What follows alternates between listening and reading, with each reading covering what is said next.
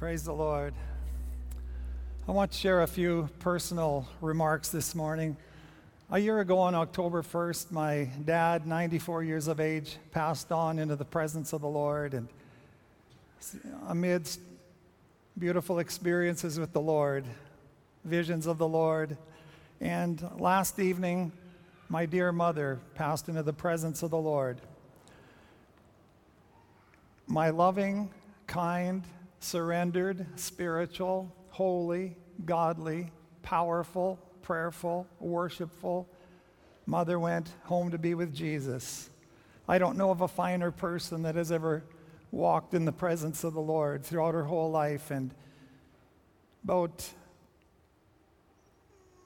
just afternoon, 1:30 or so, we got a call that Mom had kind of collapsed was feeling really weak at the Shepherd's Care where she was, and she was being taken to the hospital, the Royal Alex.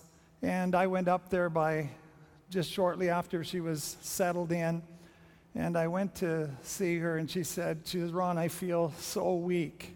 I feel so weak. She says, I'm dying. I want to go home and be with Jesus. And the doctors came in, and one doctor said, yes, your heart has given out massively.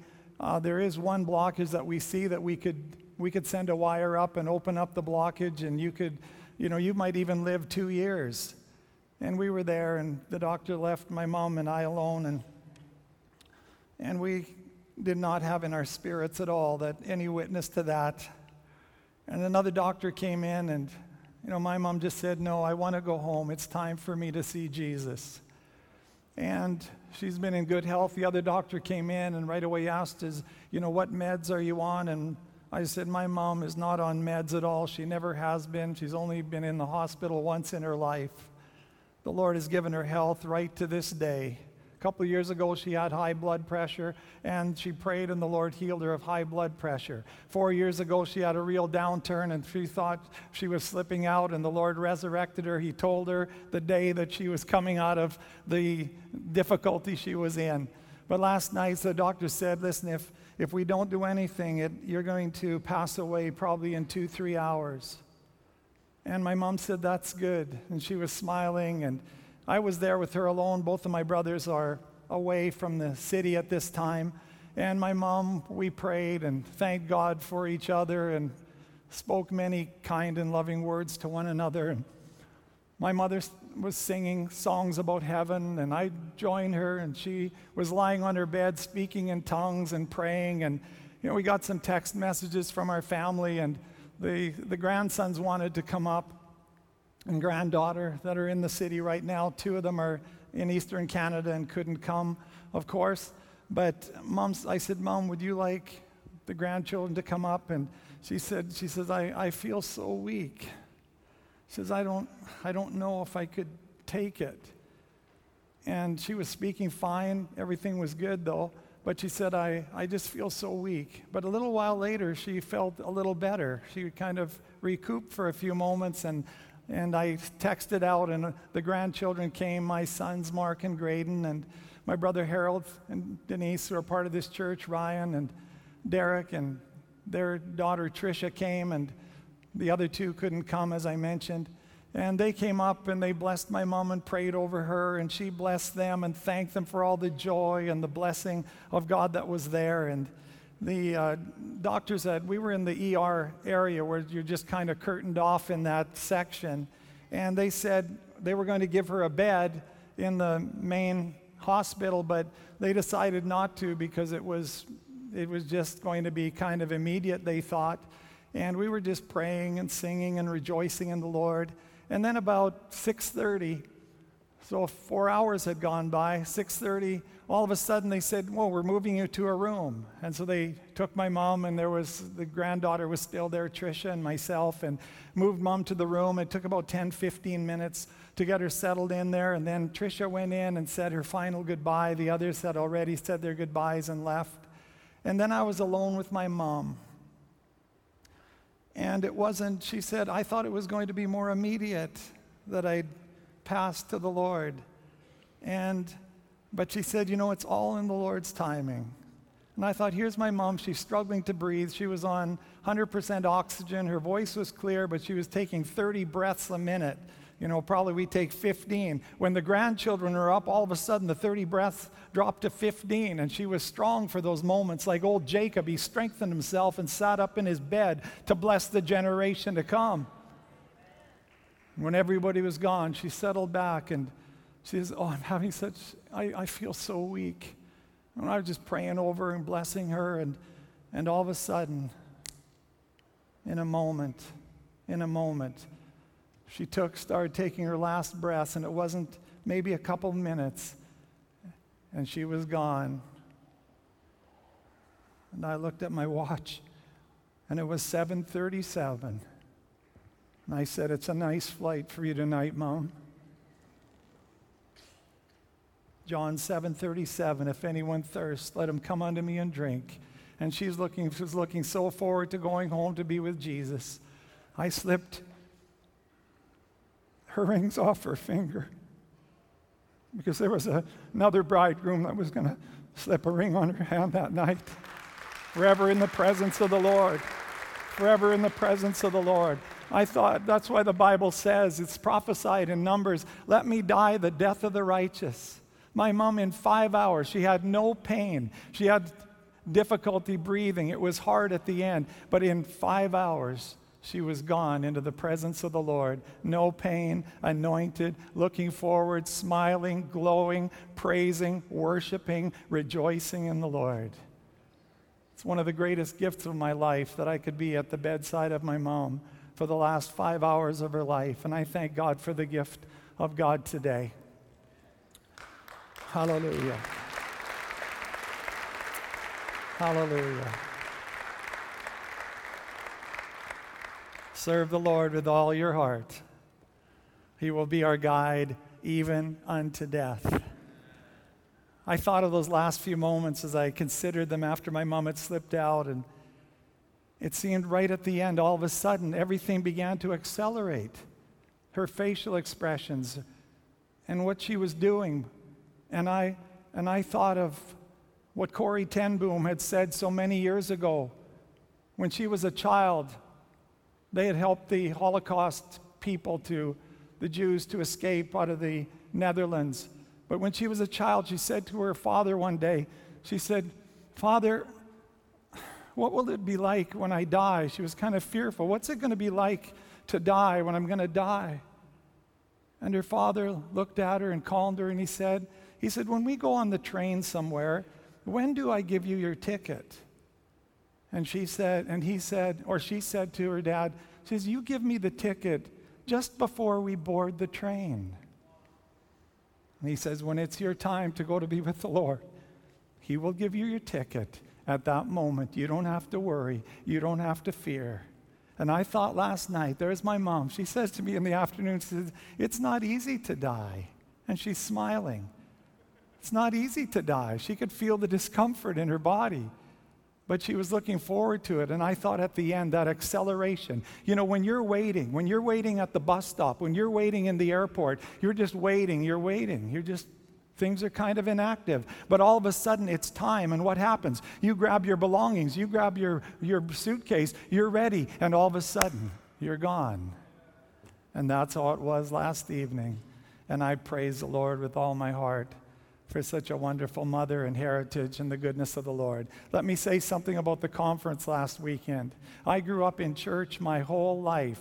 I have been in thousands of meetings. I have been in great meetings. I've been in some of the greatest meetings and services and conferences I could ever imagine. But last weekend was one of the greatest conferences that I have ever been in my life.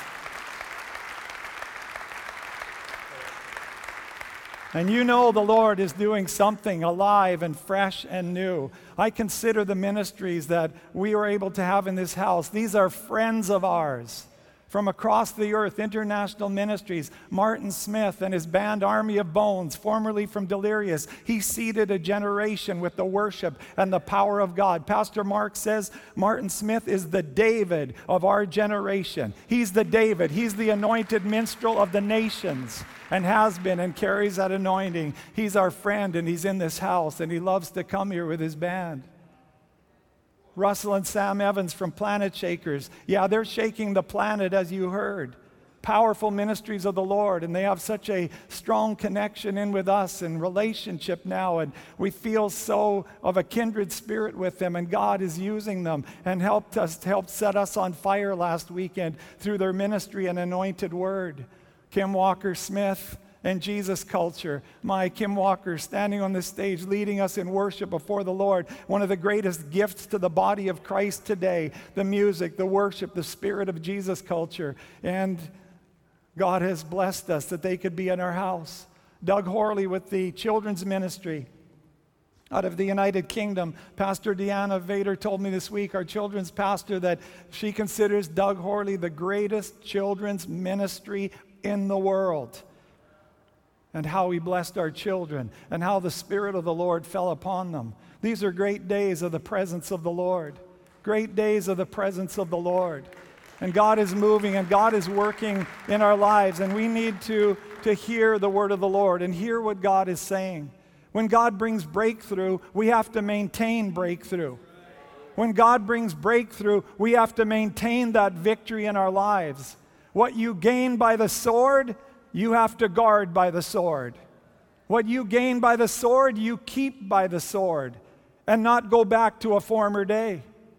What God did for many of us last weekend in this church, let's not go back to a former day. You have to hold, you have to maintain what God has done. You have to settle that breakthrough and claim that inheritance of the Lord into the future. You have to hold on to your healing. You have to hold on to your new worship expression. You have to hold to your new prayer life, your new conduct, your new breakthrough, your new liberty, your new fire in God. You have to maintain that and hold on to that. Jesus said, the Son of Man sows the word. He says, I bring a word. I bring seed. I bring life to you. But he says, when the seed is sown, immediately the devil comes to take away that seed. Immediately the devil comes. He wants to steal the seed. He wants to steal the breakthrough. He wants to steal the new expression. He wants to steal the new fire so that we go back to how we were before the conference last weekend.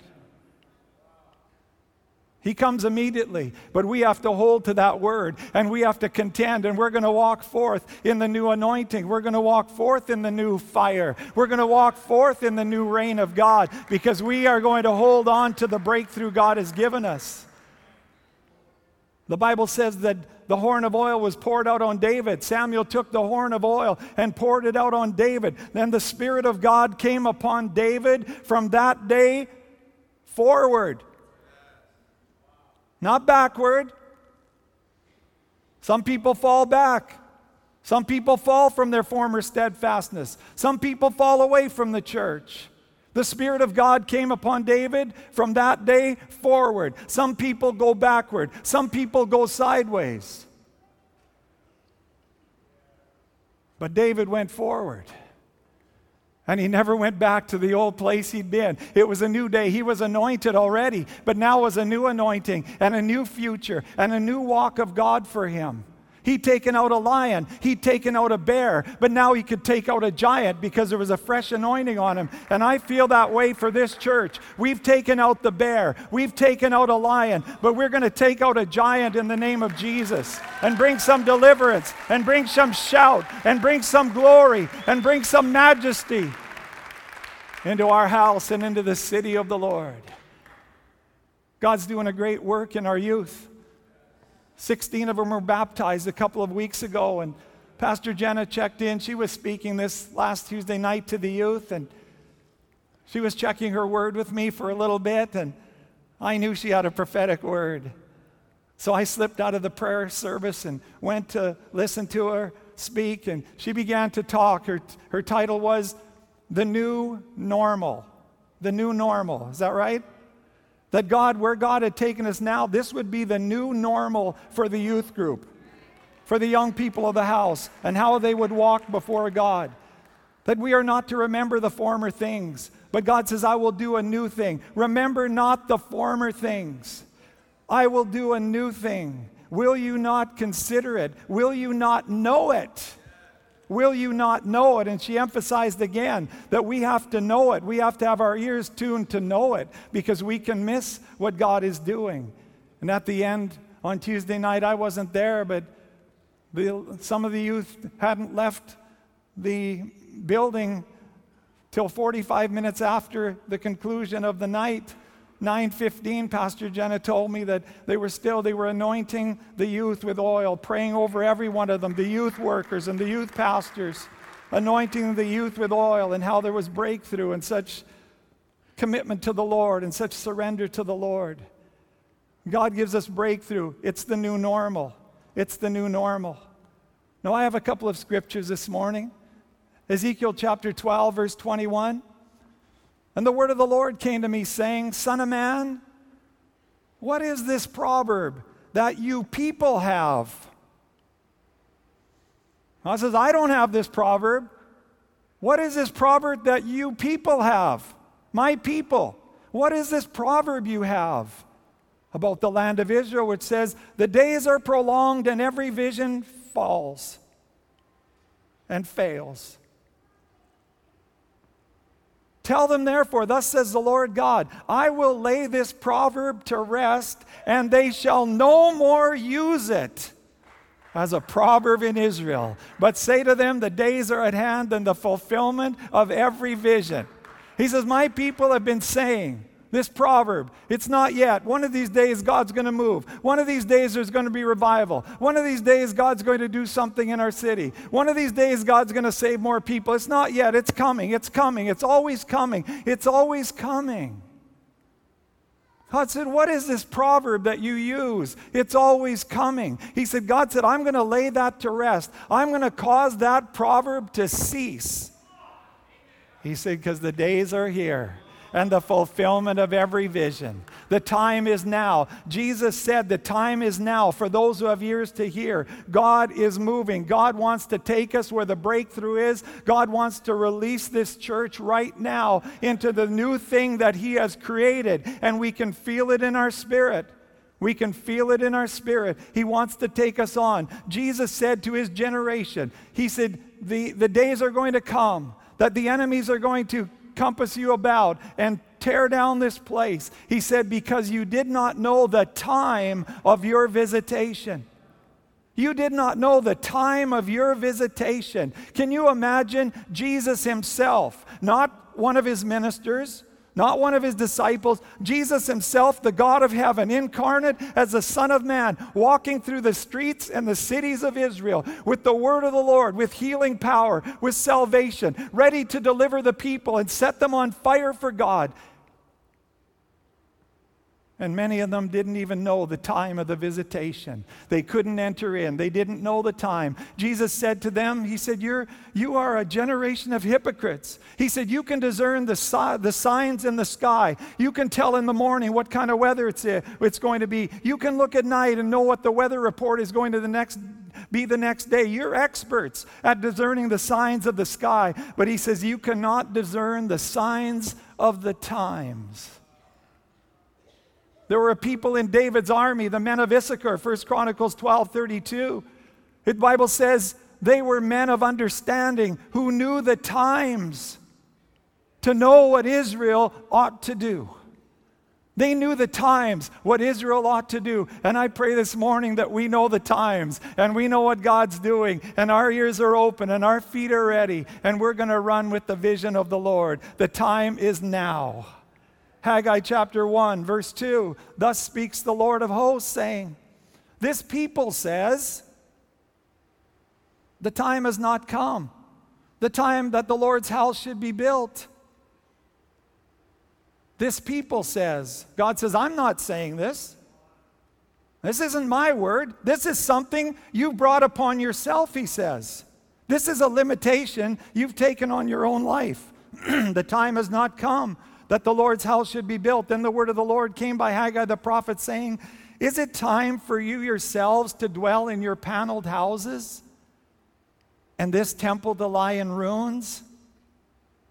Verse 7, thus says the Lord of hosts, consider your ways. Go up to the mountains and bring wood and build the temple, that I may take pleasure in it. This house is first for the Lord, and then only for us.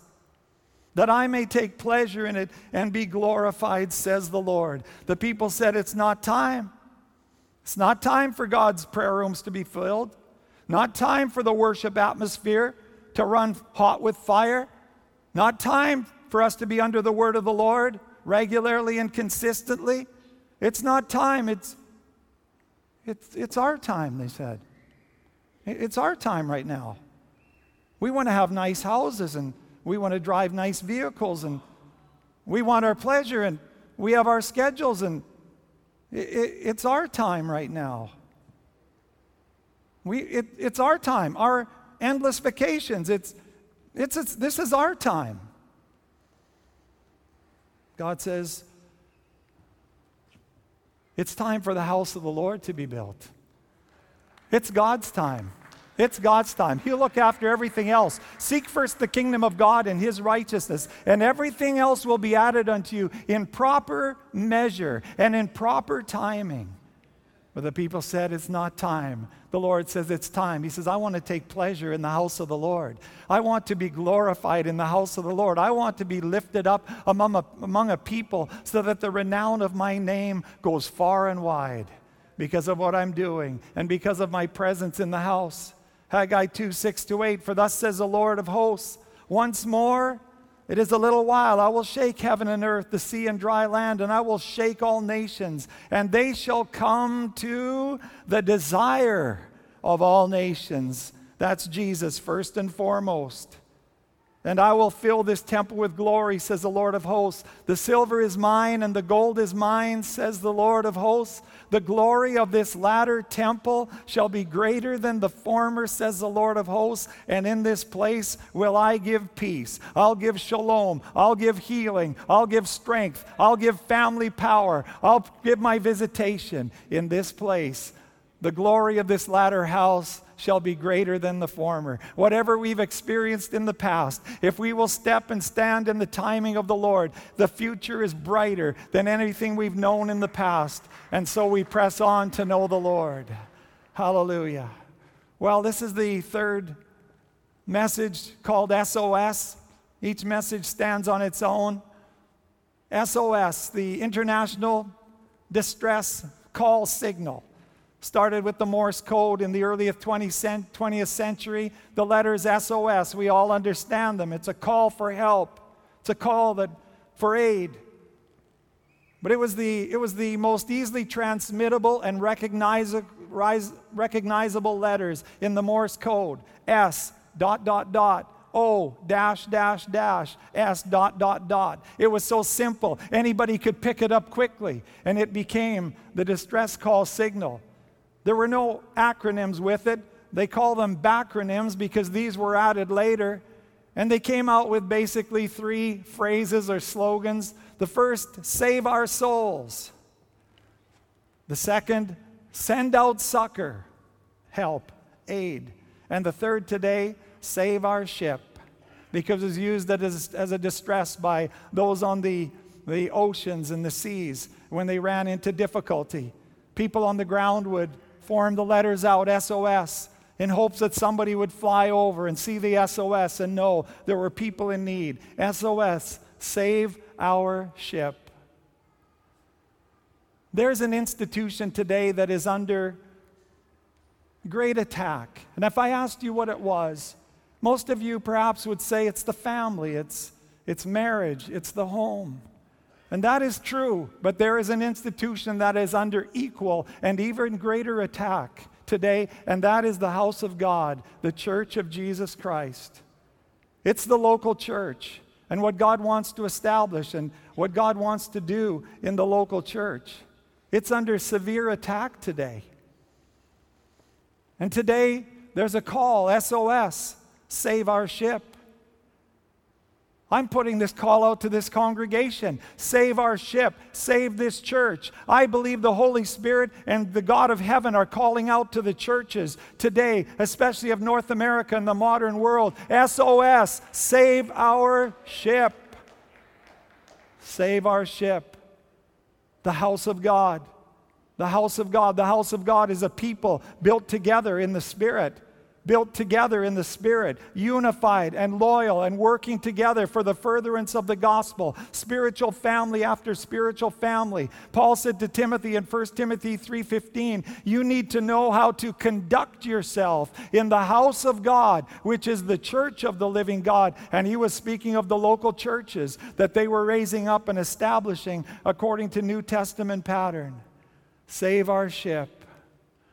Save our ship. Save the churches. There's a beautiful illustration in Acts chapter 27. Paul was on the voyage to Rome. Now I'm using this as an illustration today. It says, when the south wind blew softly, supposing that they had obtained their desire, putting out to sea, they sailed close by Crete. But not long after, a tempestuous headwind arose called Euroclydon. So when the ship was caught and could not head into the wind, we let her drive. And running under the shelter of an island called Clauda, we secured the skiff with difficulty, the extra boat that was along. When they had taken it on board, they used cables to undergird the ship. They used cables to undergird the ship. And fearing lest they should run aground on the Syrtis sands, the shoals of North Africa, that's how far they'd been driven, they struck sail and so were driven. Cables to undergird the ship. Now let's go to Acts 27:17 out of the King James. It's so interesting. Which when they had taken up, they used helps undergirding the ship. They used helps. The King James says helps undergirding the ship. These cables or these helps were used to strengthen the ship, to tie the ship together. And what they would do, they would pass huge frapping cables over the bow of the ship and secure them at various points along the hull. And they would tighten those in the storm and tie that ship together so the timbers wouldn't break apart in the sea and the storm. 1 Corinthians chapter 12, verse 27. Now you are the body of Christ and members individually. And God has appointed these in the church, first apostles, second prophets, third teachers, after that miracles, then gifts of healings, helps. Helps. Administrations, varieties of tongues. Now the word helps isn't the same as the one in Acts 27, but you can't miss the connection. And I say, what is that word helps doing in that list? Apostles and prophets and gifts of healings and administrations and tongues and gifts of the Spirit. What is the word helps doing in that miraculous list, in that power gifting mix? What is the word helps doing in there? It shows us how important helps are. And every one of us is called to help. Every one of us called to help. And I put out a call this morning. Will you help this church? Will you help this body of Christ? Will you help this family that you're a part of? Will you undergird this ship? Will you tie this ship together in the power of God and in the prayers of the Spirit so that this ship can hold and carry its cargo and reach the ports and reach the sands and reach the nations and reach the treasures of this nation and the nations of this world? So how can I help?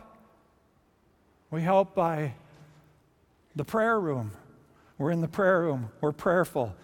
How can I help? We help in our worship. We're fervent. We're expressive. We're rejoicing in the Lord. We're blessing God with all of our heart. How do we help? We help with our finances. We're faithful with our tithes, with our offerings. We're asking God, can we give more? Where can we give? How can we help the kingdom of God? We help by attendance, faithful church attendance.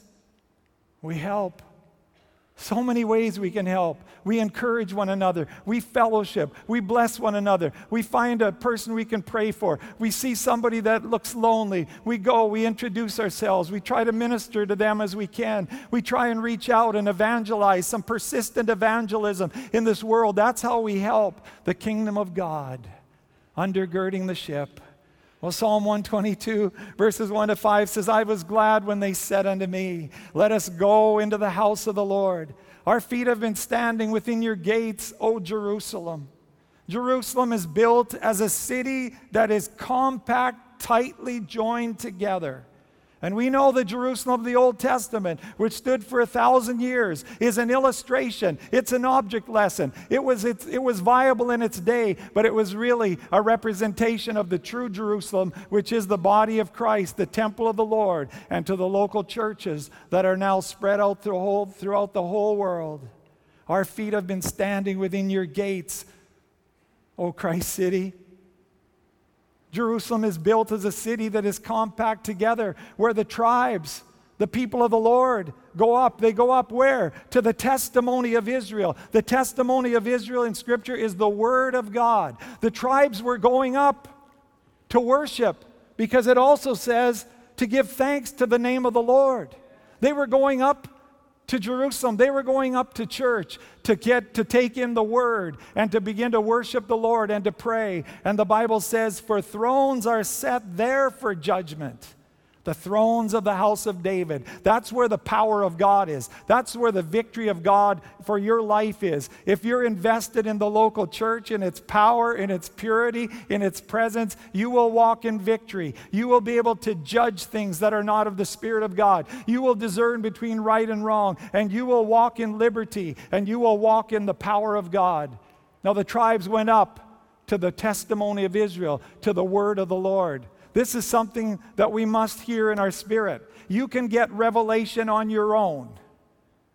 You're in your houses, you're having devotion, you can get revelation on your own, but you will never, never receive the measure of revelation that God releases through the ministers of the Lord, apostles, prophets, evangelists, pastors, and teachers in the house of the Lord. He has a revelation, He has a realm of doctrine, He has a realm of understanding that you will never find on your own. It's in the house of the Lord. And that's why Jesus said in Revelation 2 and 3, He says, if anyone has an ear, let him hear what the Spirit is saying to the churches.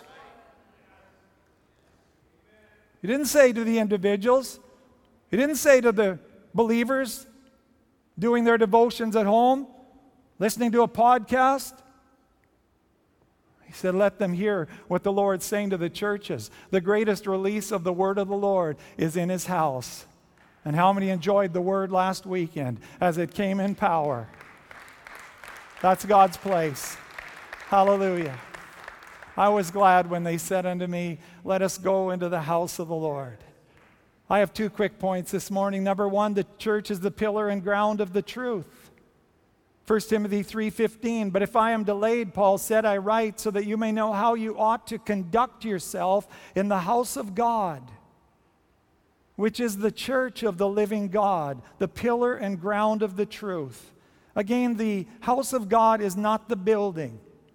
Although this building is a sanctuary, this property is a sanctuary for the Lord. It's dedicated to the purpose of God, and so we understand that. But the church is us builded together under leadership and in proper structure. He says that you may know how to conduct yourself. So the church is the pillar. First of all, the pillar, it's the support. A pillar supports, it holds up something, but it also displays something.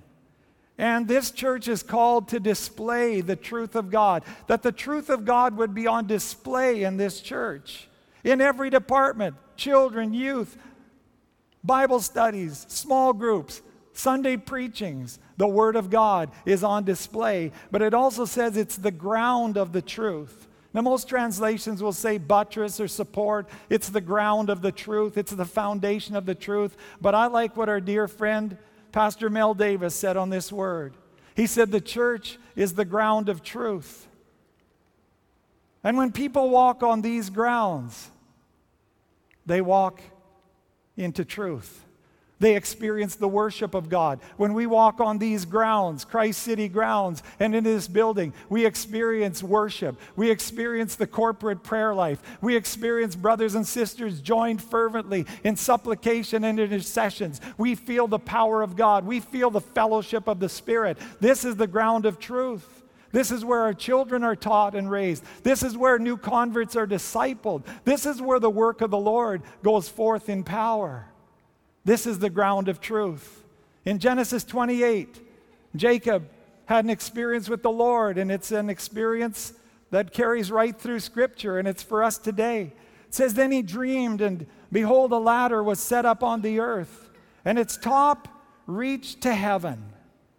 And there the angels of God were ascending and descending on the ladder." Now Jesus said in John 1:51 to Nathanael, "Hereafter you will see the angels of God ascending and descending on the Son of Man." He said, "Nathanael, I'm the ladder. I bridge heaven and earth. And the angels of God are going up and down on this ladder." Jacob saw this ladder, the angels of God ascending and descending, and behold, the Lord stood above it and said, "I am the Lord God of Abraham your father and the God of Isaac. The land on which you lie I will give to you and your descendants." Genesis 28 verse 16, "Then Jacob awoke from his sleep and said, 'Surely the Lord is in this place, and I did not know it.' And he was afraid." It's good to get some fear of God. And said, "How awesome is this place?" He said, "Now as I reflect on it, I can't believe the presence. I can't believe what God's doing here. I didn't see it at first. I didn't know it, but my concepts are enlarging. My spirit is opening up. I can see what God's doing." He said, "This is none other than the house of God, and this is the gate of heaven." This is the entrance into heaven. Then Jacob rose early in the morning and took the stone that he had put at his head and set it up as a pillar and poured oil on top of it. He anointed the stone. There's only one rock, Christ Jesus, and you can put your head on him and rest, and you can get some dreams in the night. But he poured oil. He anointed Jesus, and he called the name of that place Bethel, the house of God, the house of God. He called it the house of God. Jacob had a dream. He said, I see the ladder, angels of God ascending and descending. He said, "This is none other than the house of God, and this is the gate of heaven." The house of God is the gate of heaven. It's the place of God's provision. It's the place of God's power and of God's name. This church is the gate of heaven. This is where people get introduced to heaven. This is where people get introduced to Jesus and a heavenly life. This is the place of the ladder. Angels of God are in this place this morning. What are they doing? They're not descending and ascending. It's very clear. They're ascending and descending. What are they doing as we gather for prayer and worship into the presence of the Lord? Those angels are carrying up our supplications and prayer requests. They're dispatched to the heavens, and they're bringing back supply. They're bringing forth miracles. They're bringing forth answers. They're bringing forth words of wisdom. They're bringing forth words of knowledge. They're bringing forth discerning of spirit. They are paving the way for what we need this morning. They're going up and down. In recent weeks, you heard the testimony on one Tuesday night, but another testimony this last weekend. We have had 2 young people in this church in the last month or 2 that have fallen and broken a bone in their foot. One lady was praying, asking Jesus if he would, "Lord Jesus, I would love for you to heal my daughter." She went back to the doctor. They took another x-ray. The doctor says, totally mystified. He says, "There's not even a line where there was a break." Another one this last weekend on crutches and came up for prayer in the meetings at the conference and healed by the power of God, put the crutches away and was dancing and rejoicing. And they're just waiting for tomorrow to confirm it from the doctor because they took another x-ray. One of the dear pillars of the house, Sandra Harder, a few months ago, Pastor Mark preached on healing one morning, and the power of God was in this place, and she came up for prayer. Shingles, suffering from that painful shingles. And by the time she got to her car 20 minutes later in the parking lot, as she gave testimony in this place, all symptoms were gone, healed by the power of God, all pain gone.